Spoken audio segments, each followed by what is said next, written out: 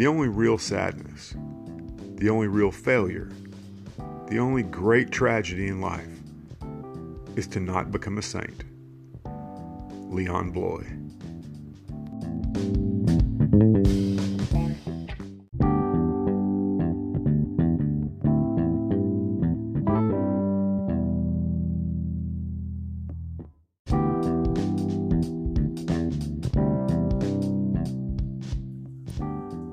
Welcome to the Revisionist History Podcast, where we set the historical record straight, no matter who it might offend. I'm Paul, and it's time for our weekly Sundays with the Saints segment. And because I've had a few people actually comment that they didn't care about the Saints, I thought maybe I could change their minds with an episode that's a little bit lighter. Now, I'm going to continue doing this weekly segment, and you're perfectly free to just skip Sundays. But the Saints had an impact on history and even on revisionist history, so I believe it's worth looking at them. And from the response I've gotten from most of you, you agree. But anyway, today we're going to look at a lighter side of the Saints. So let's get started.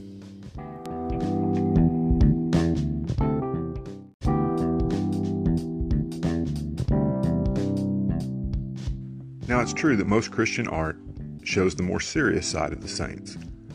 But once we reach the 20th century and widespread photography of the popes and modern saints as well, we see plenty of smiles, laughs, and even Pope St. John Paul II wearing Bono's sunglasses. But well before photographic evidence was available, and after as well, we had the words of the saints themselves. And many of those words will make you laugh out loud. Here are a few examples, starting with one from an unexpected source, encouraging laughter.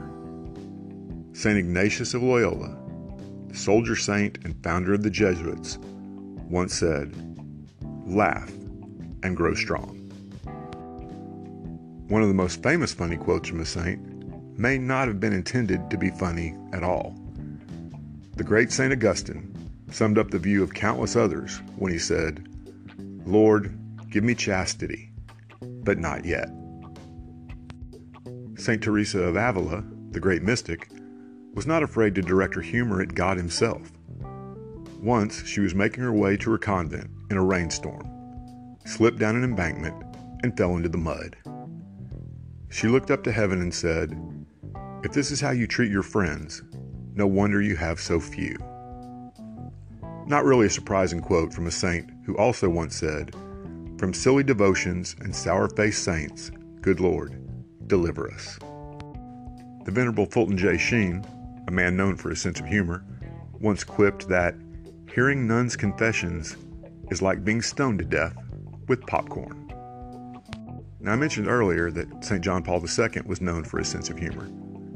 Here are two quotes to back that up. When Cardinal Timothy Dolan, who's now Archbishop of New York, was the Archbishop of Milwaukee, he had an audience with John Paul II. He told the Pope, "Your Holiness, the Archdiocese of Milwaukee is growing and expanding." The Pope replied, "So it seems, is the new Archbishop." One of my favorite John Paul quotes is perhaps his funniest. "Stupidity is also a gift of God, but one mustn't misuse it." The humor of the saints even extended to the most trying of times. In the year 258, St. Lawrence was martyred during a persecution under the Emperor Valerian. He was burned to death on a grill over hot coals, and at one point during the ordeal, he told his executioners, "My body is well done.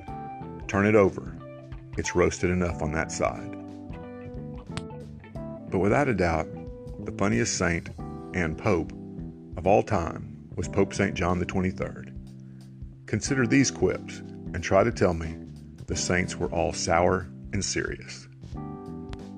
When asked by a reporter how many people work at the Vatican, the Pope replied, "About half." He also once said, "It often happens that I wake up at night and begin to think about the serious problems afflicting the world, and I tell myself, I must talk to the Pope about it. Then the next day, when I wake up fully, I remember that I am the Pope." Good Pope John was once visiting a boy in the hospital who said he either wanted to be a policeman or a pope. The Pope replied, "I would go in for the police if I were you. Anyone can become a pope. Look at me."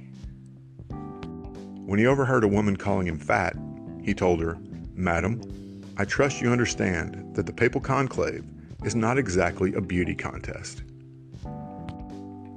Before he was pope, while still an archbishop, John XXIII was at a fancy dinner party in Paris. He was seated across the table from an attractive woman in a very low-cut dress.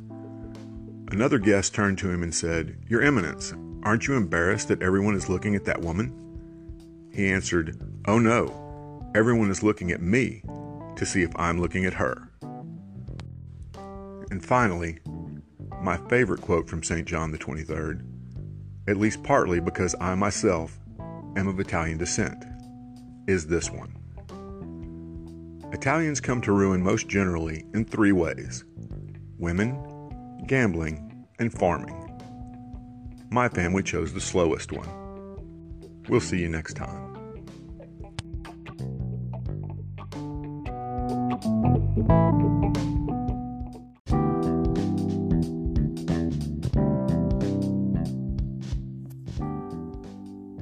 Thanks for listening to today's episode. I hope you found it both informative and entertaining. If you'd like to help us keep episodes like this coming, please consider clicking on the Support This Podcast link in the show notes. Thanks a lot.